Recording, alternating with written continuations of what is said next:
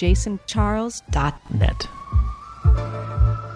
Deep talk, deep sounds.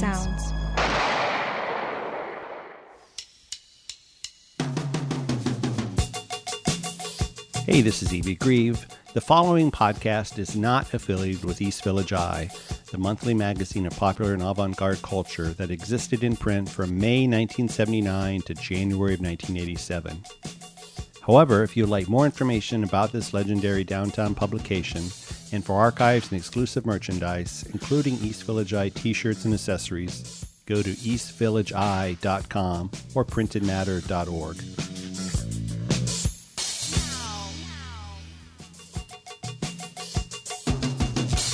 You are listening to The East Village Eye on jasoncharles.net. I'm Delphine Blue, and I'm talking to the one and only E.V. Grieve. I am sitting here with E.V. Grieve. It's E.V. Grieve, like here.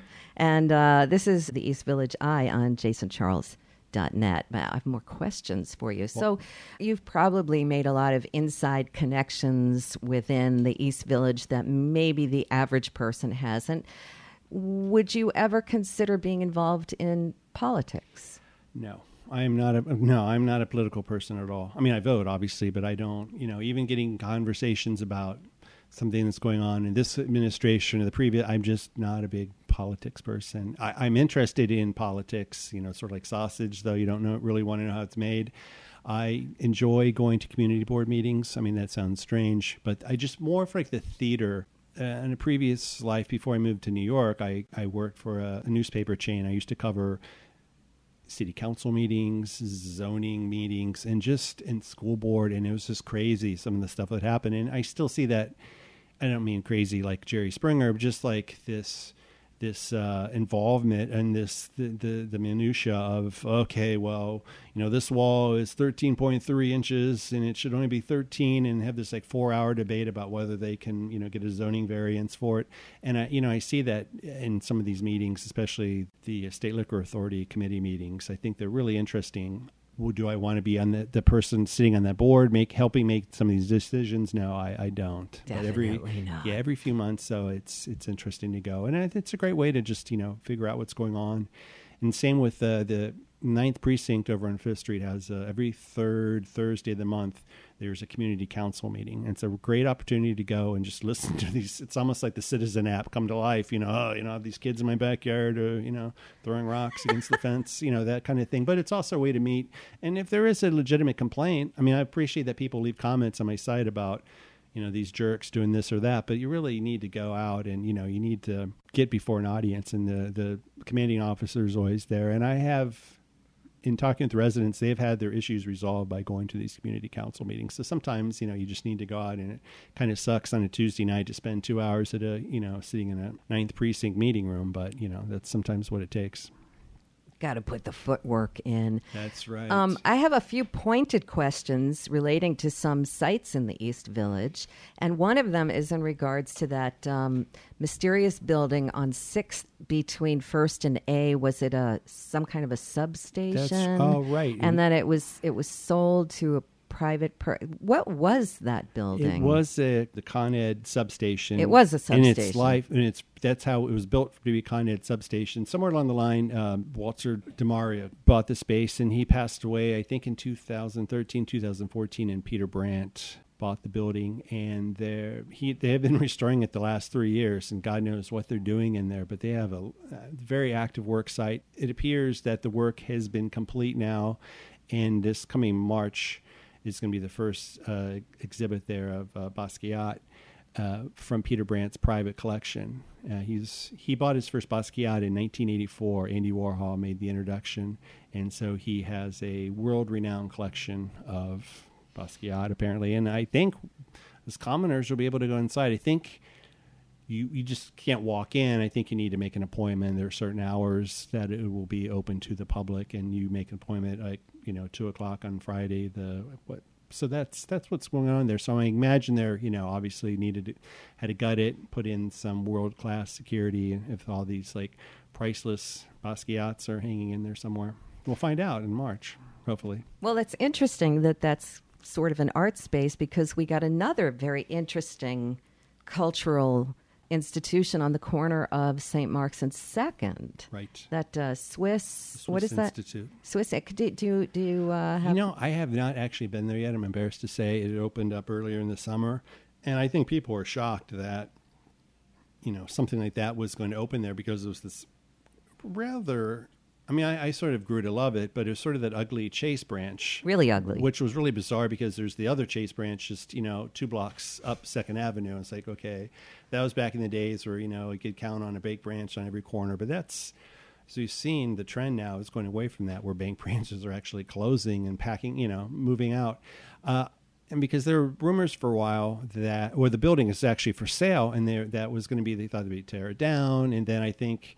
one of the renderings showed something like an Apple store in that space. And so I think people were sort of expecting the worst. And then all of a sudden, this nonprofit museum/gallery was going to open space. I think people are like, wow, really? So yeah, I think everybody's still scratching their heads. Yeah. It's good, but it's definitely. really curious. And they have the Printed Matter, has a little kiosk inside the front. I popped my head and looked at the books real quick, but I have not. They have a lot of great programming there, and I'm really looking forward to, as we progress in the fall, I'm getting over there and seeing some shows. Okay, so then moving a little bit further up 2nd Avenue on the opposite side of the street, there was that building that was it sort of a medical building, that big red building in the middle of the block. It's just a little bit down from where the Gap was. Oh, right. And that became, do you know anything about that building? Yeah, next door to the library. Yeah, next door to the library. My history of that is, off the top of my head, is not very good. I know there was like a consulting firm who was renting the space, and I believe they recently just relocated to Long Island City. And I did a post, and my memory, but that space I know is for rent, and it is only for nonprofit. They're not going to, it's put in a couple of restaurants and 4-level bar in here. It's not like that. Wow. It's really like it's for office space. Yeah, it is quite. I've never been inside, but from the exterior, it looks quite wonderful.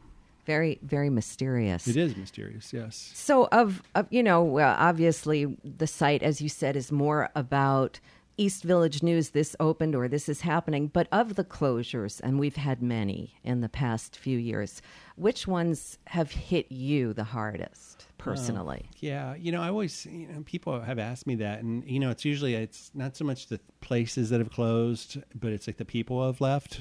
That's what I miss more than anything. Some of my friends who've had to moved away for work reasons or personal reasons, or people who are, rent hiked out, or, some...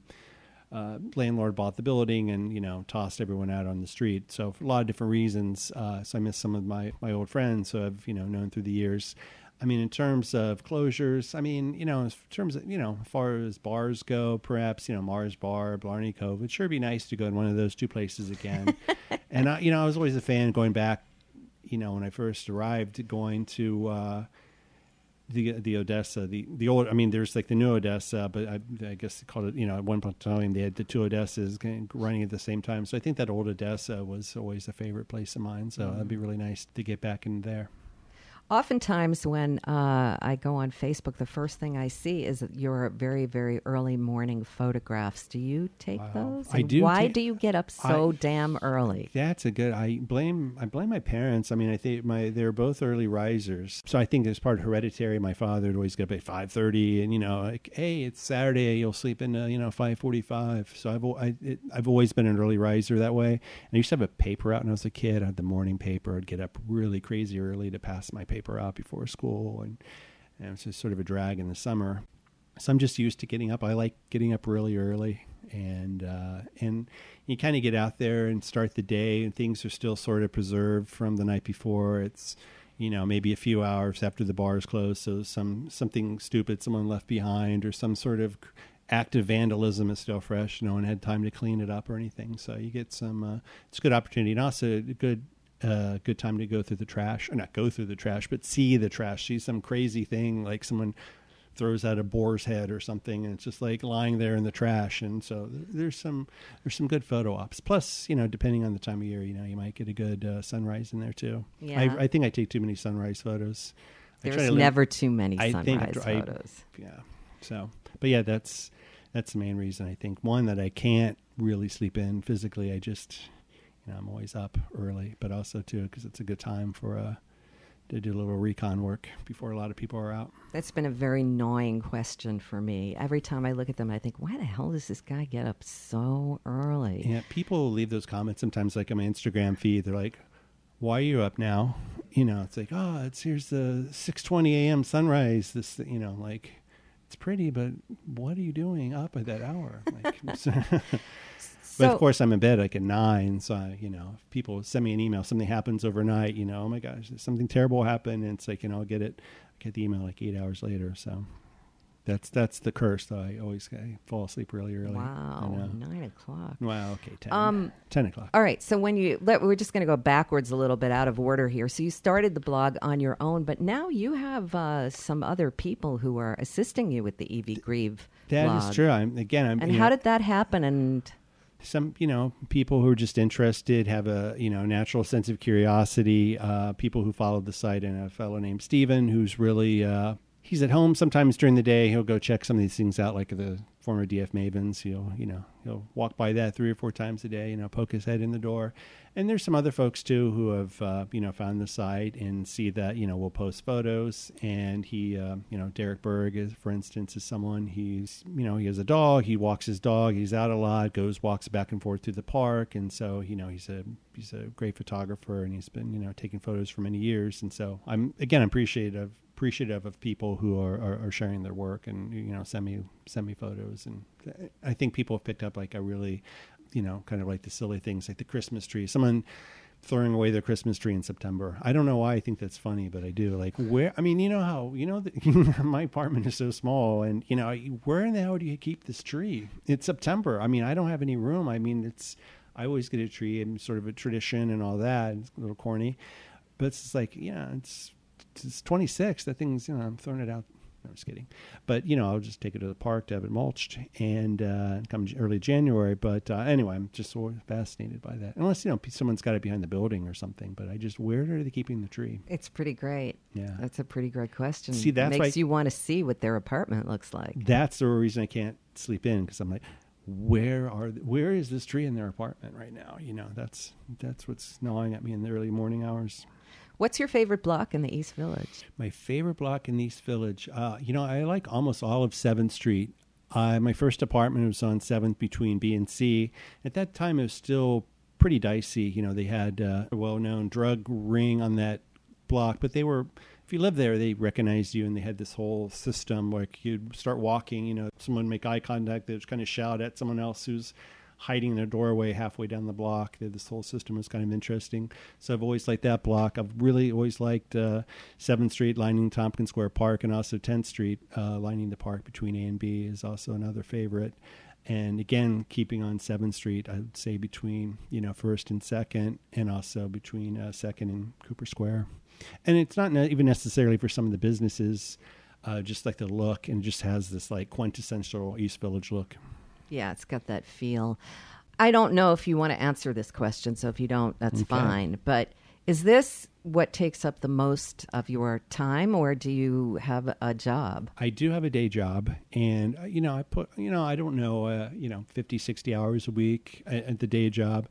I spend a lot of time on the site on weekends, and sometimes it does, I spend a lot of time in the evening on it, depending, it's one unfortunate thing. I know someone recently asked me to see a show on Monday night. I'm like, well, if I see a show, I'm not going to have time to write up this stuff, for tomorrow morning. So my social life is a little non-existent, and that's not, I'm not like, oh, woe was me. It's my decision, but, it does sort of sometimes put a crimp on things. Because when I want to do it, I want to sit down, I want to write up this post, I get a hot tip about something, or I just want to, I did an interview with someone, I want to kind of help put it together instead of like going to see a movie or going out to dinner or something like that.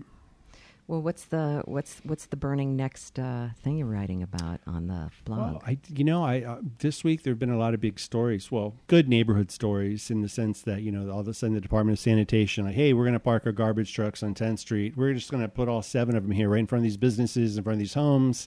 And there's a lot of outrage. I exchanged emails with the district manager of the Community Board 3, and she said she's never received so many complaints so quickly about an issue.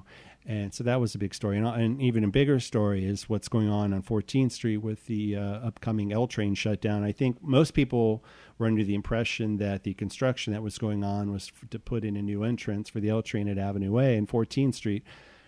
Some residents who had been concerned about that construction work finally got a meeting with some officials, and it turns out that is going to be the main staging area for this whole L train renovation. It sounds like you're redecorating the second room, redoing this, the tunnel. So I think they're going to be bringing trucks in and out of there 24/7. And I think there's some outrage about that. And it hasn't right by the new Target. Yes. And right by several new, very nice luxury apartments. So that's a story that's going to be going on for the next, few years. That'll keep you busy. That one, yeah, that and the construction on Houston Street that never ends. Yeah, that's never gonna. That's you go in the Bowery and Houston. That there's like 20 guys standing around and like 2 people doing something, and yeah, that's going to be here. That's going to outlast all of us. That construction. Oh, it's good to know something will be here when we're not. All right, so you've chronicled everything that has transpired in the East Village and continue to right up until today, but crystal ball, what do you think the East Village will look like in 20 years? Wow, I don't know if I really want to know, but I mean, I think this neighborhood is so resilient, and I think there's this community spirit here, people fighting against this or against that. We see this with the former PS 64 over 9th Street that, developers been wanting to turn into a dorm. I don't know. I think there's something about this resiliency in the people that, there will be obviously changes, but I still think that spirit, and that spirit's been here for so many years. I mean, I think I mentioned Ada Calhoun's book earlier, that St. Mark's is Dead, all these different periods that, and how that street has changed, but yet there's somehow the spirit is that continues. And so I think there's something about that that's comforting, and I think that gives me hope for the future. But I do see things like, if you look at it's been there a few years now, the 51 Astor Place, which, the Death Star, that when that thing arrived, okay, you knew things around there are going to start falling like dominoes, and it took a little while, but they put a Shake Shack in soon enough. Last spring, the McDonald's across the street. I'm not boohooing about McDonald's closing, but and then that whole assemblage where the Continental is, that whole parcel is now going to be demolished, and they're going to put up a boutique. And you just kind of take away that little bit, there's sort of like those little tacky stores selling the sunglasses and the tattoo shops. They're not tacky, but, just sort of those kiosks. I mean, I personally like them. But anyway, I got a lot of scarves and gloves there in a pinch. Yeah, man. Oh, absolutely. And, those things, they're moving down the block a little bit, but I can just see things, these big developments moving in, and the Moxie Hotel that's opening on 11th Street across from the now former Webster Hall, and all the dinner and dining operations that are going to be in that place, and how many different people. I think it's, I think the vibe in those outlying areas, and it's going to continue to move in, but I think that center, that Tompkins Square Park, I think that spirit there is just going to, hopefully things 20 years from now won't look all that different. All right. Well, we'll check back with you. Yes. I look forward to that. We're pretty much out of time, but I want to thank you so much. And I personally want to thank you for doing Evie Grieve, because it's an amazing site. It's fantastic. And I think there should probably be a statue of you in Tompkins Square Park. Wow. I think that would be fitting. Samuel Cox there in the corner with this, Everyone thinks he's like hailing a cab or something. But, they could put you in the dog run or... Who knows, I don't know. But I really think that you have provided an amazing service to those of us who call the East Village home. Well, a lot of the reason I do it because I love the East Village. And so it's important to me to kind of keep tabs on things. And, this is my home. I've lived here longer than I have anywhere else in my life. So, it's just kind of what I do. It's what you do. Well, for more information about Evie Grieve, go to eviegrieve.com or EVGRIEVE.com.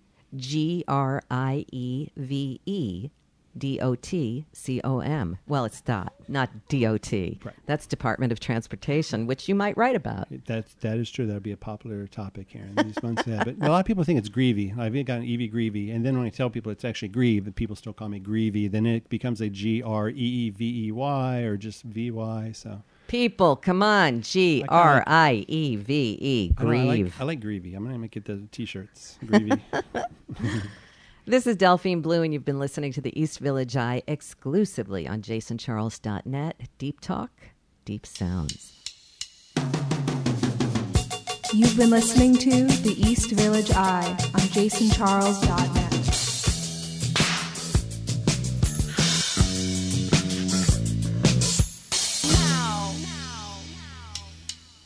The previous podcast is not affiliated with East Village Eye, the monthly magazine of popular and avant-garde culture that existed in print from May 1979 to January of 1987. However, if you'd like more information about this legendary downtown publication and for archives and exclusive merchandise, including East Village Eye t-shirts and accessories, go to eastvillageeye.com or printedmatter.org. To continue to follow the podcast with Evie Grieve, please keep an eye out for Eye on the East Village from Spotify, Apple Podcast, and JasonCharles.net podcast network talk shows.